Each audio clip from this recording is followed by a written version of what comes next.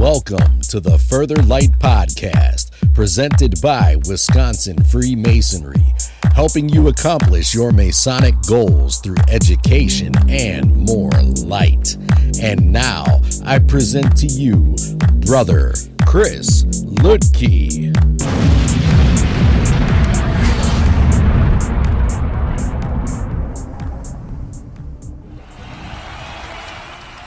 Listeners, scholars, brothers, this is Brother Chris Ludtke, and today I want to explore the square.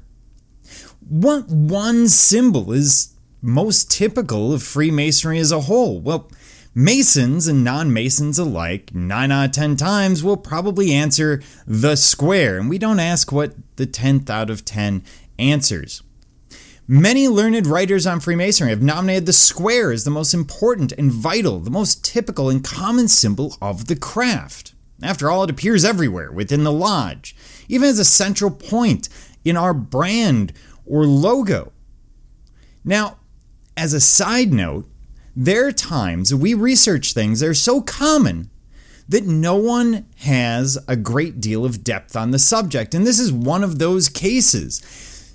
So when you look into the square, if you look it up online, if you dig through some of the books, what you will find is that what happens is everyone kind of goes to Mackey and goes, hey, here's what Mackey says, and repeats it in different wording. And that's a problem. So you get these really common elements that basically everyone goes, well, that's so obvious. Why would anyone look into it?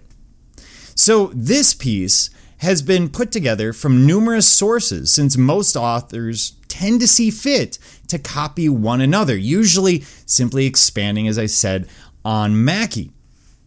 In terms of sources, I'm kind of all over the place on this one, but bear with me. In terms of definition, what is the square? We have to start at the beginning.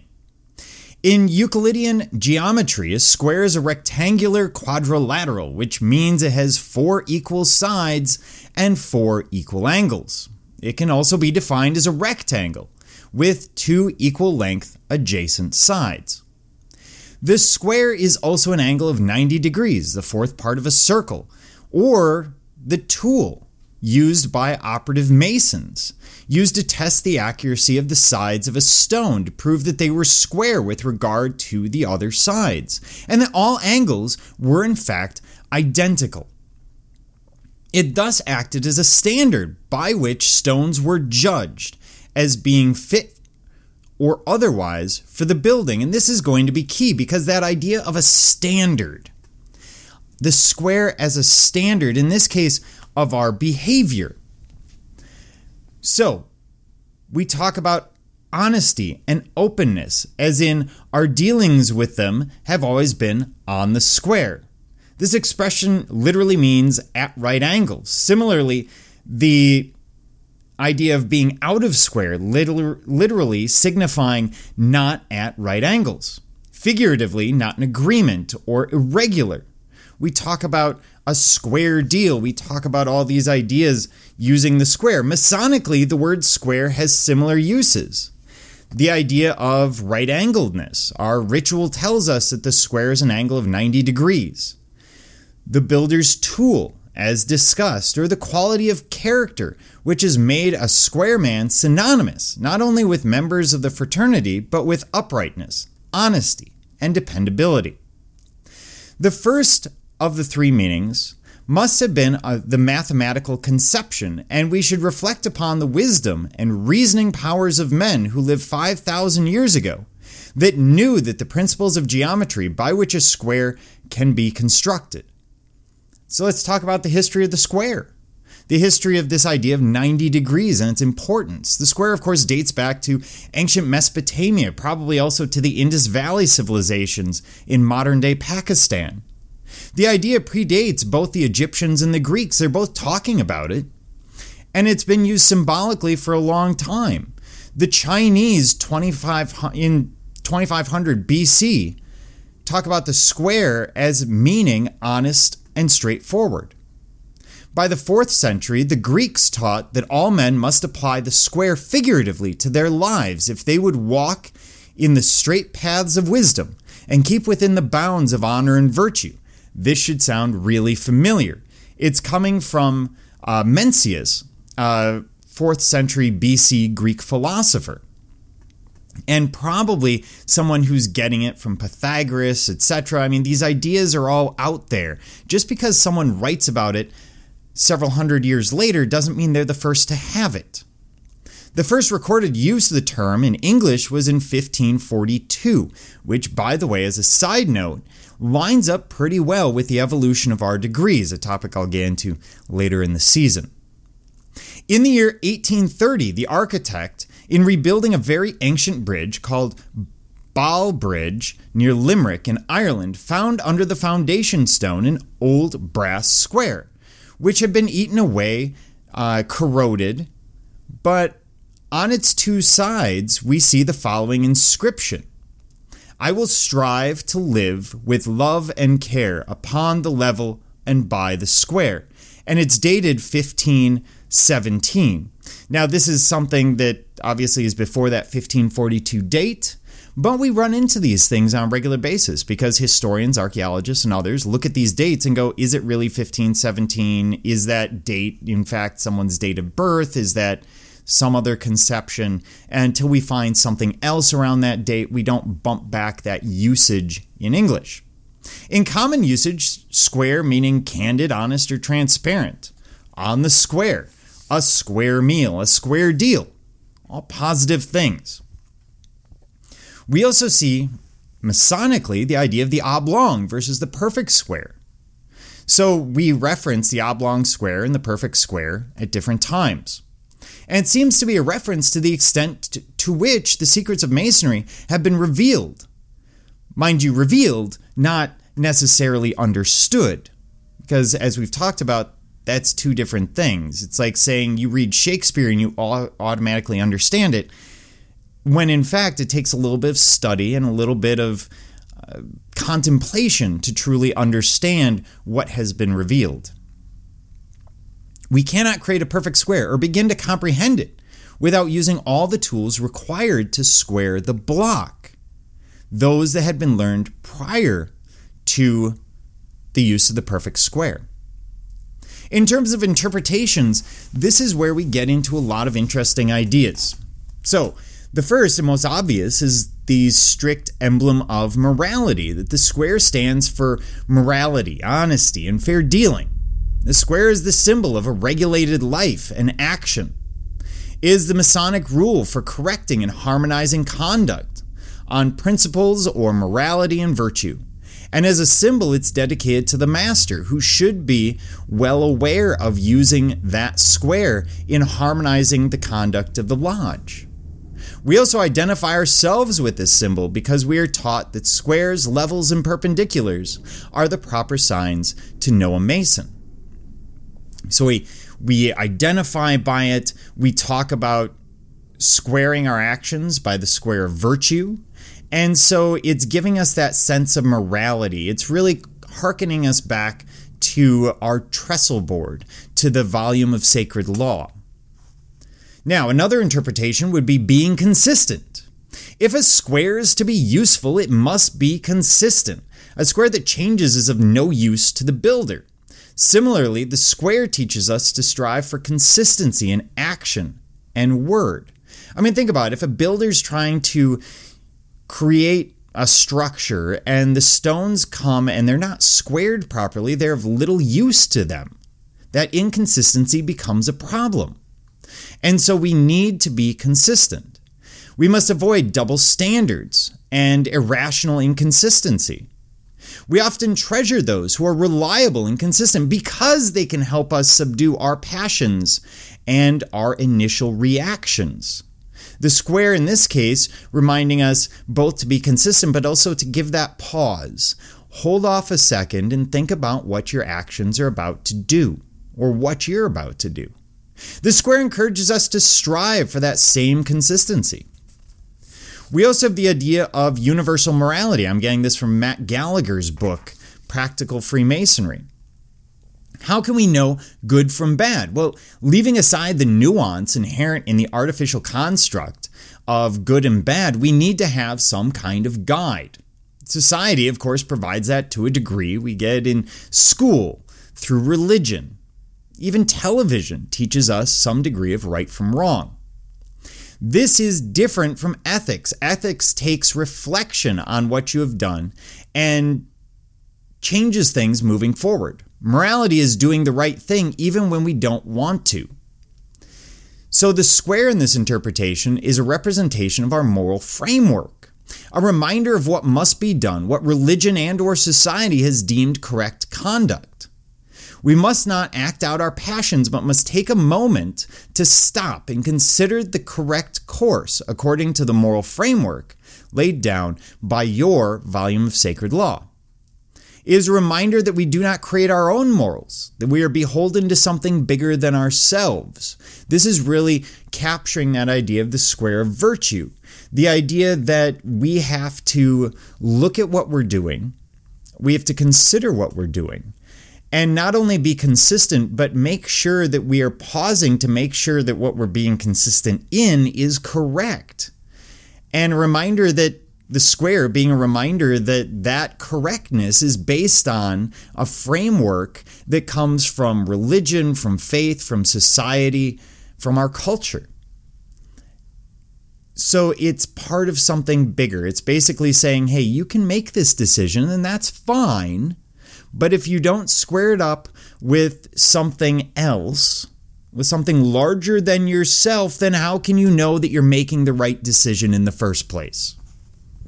There's also the spiritual interpretation. On a philosophical level, the four-sided square has a finite number of sides and represents man's understanding, while the circle has an infinite number of sides and can be used to represent the infinite, which man cannot comprehend.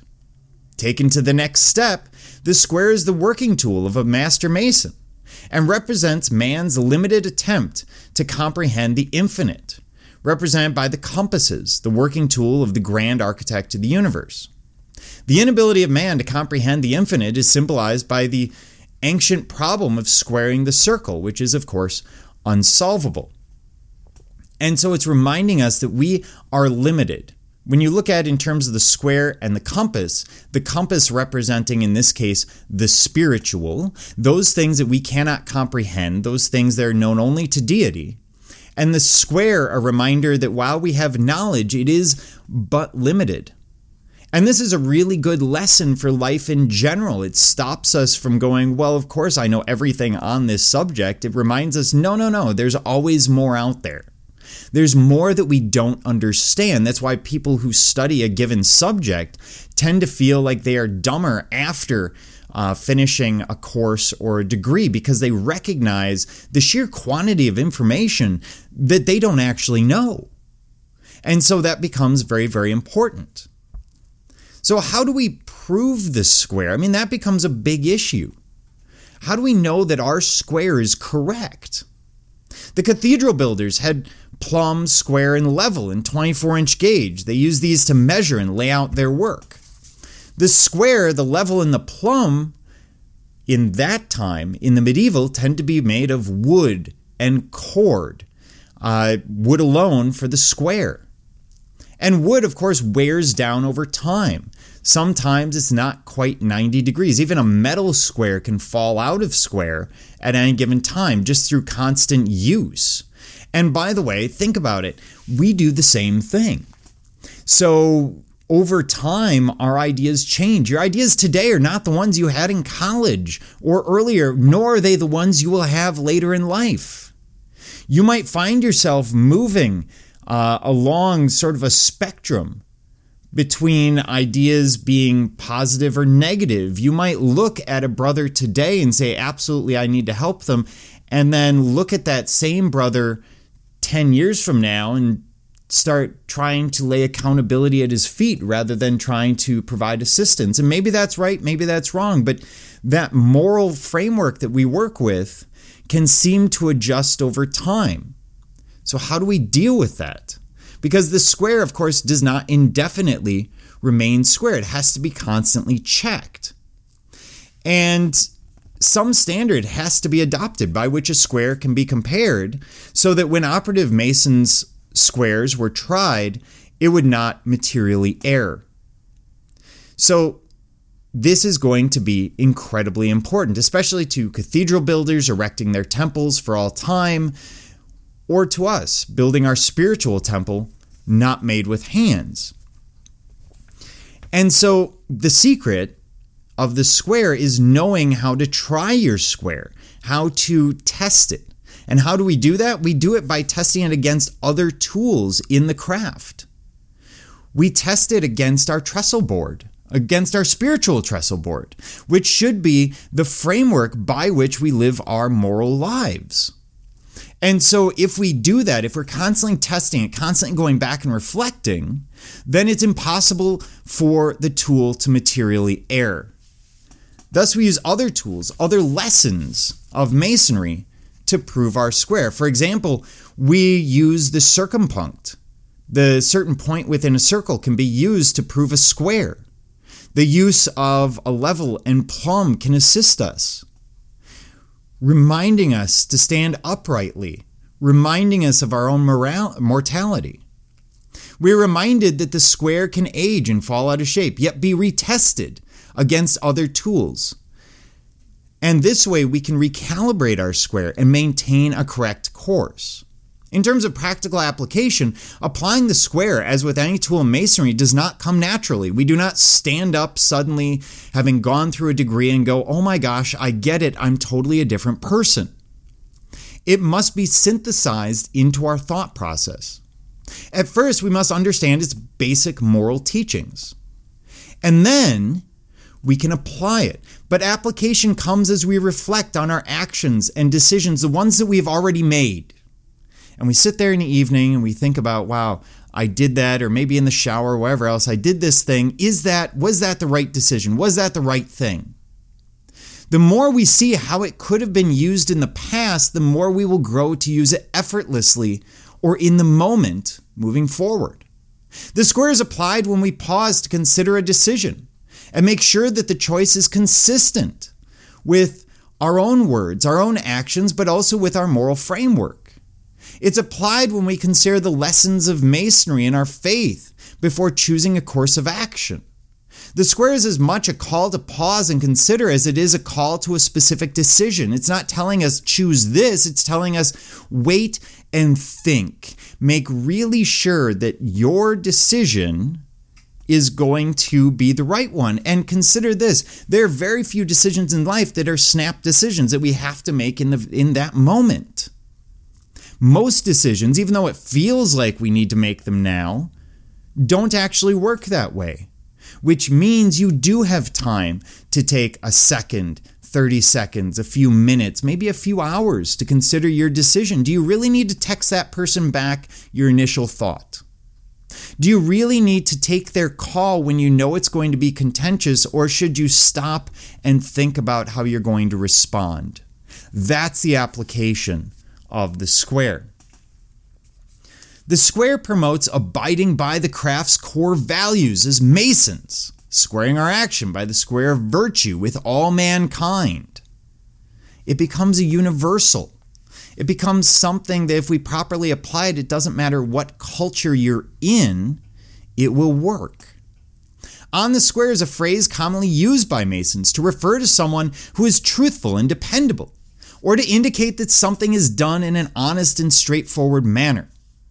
In Freemasonry, the square is a symbol of morality and integrity, and the phrase on the square is used to express the idea that a person is acting with honor and honesty. It is such a basic tool that it makes up half of our emblem, and yet should be called upon to act in our every decision, great and small. Thank you for joining me, Brother Chris Leakey, and the entire Further Light team on your quest to find more light through Masonry. Are you interested in learning more about Freemasonry in Wisconsin?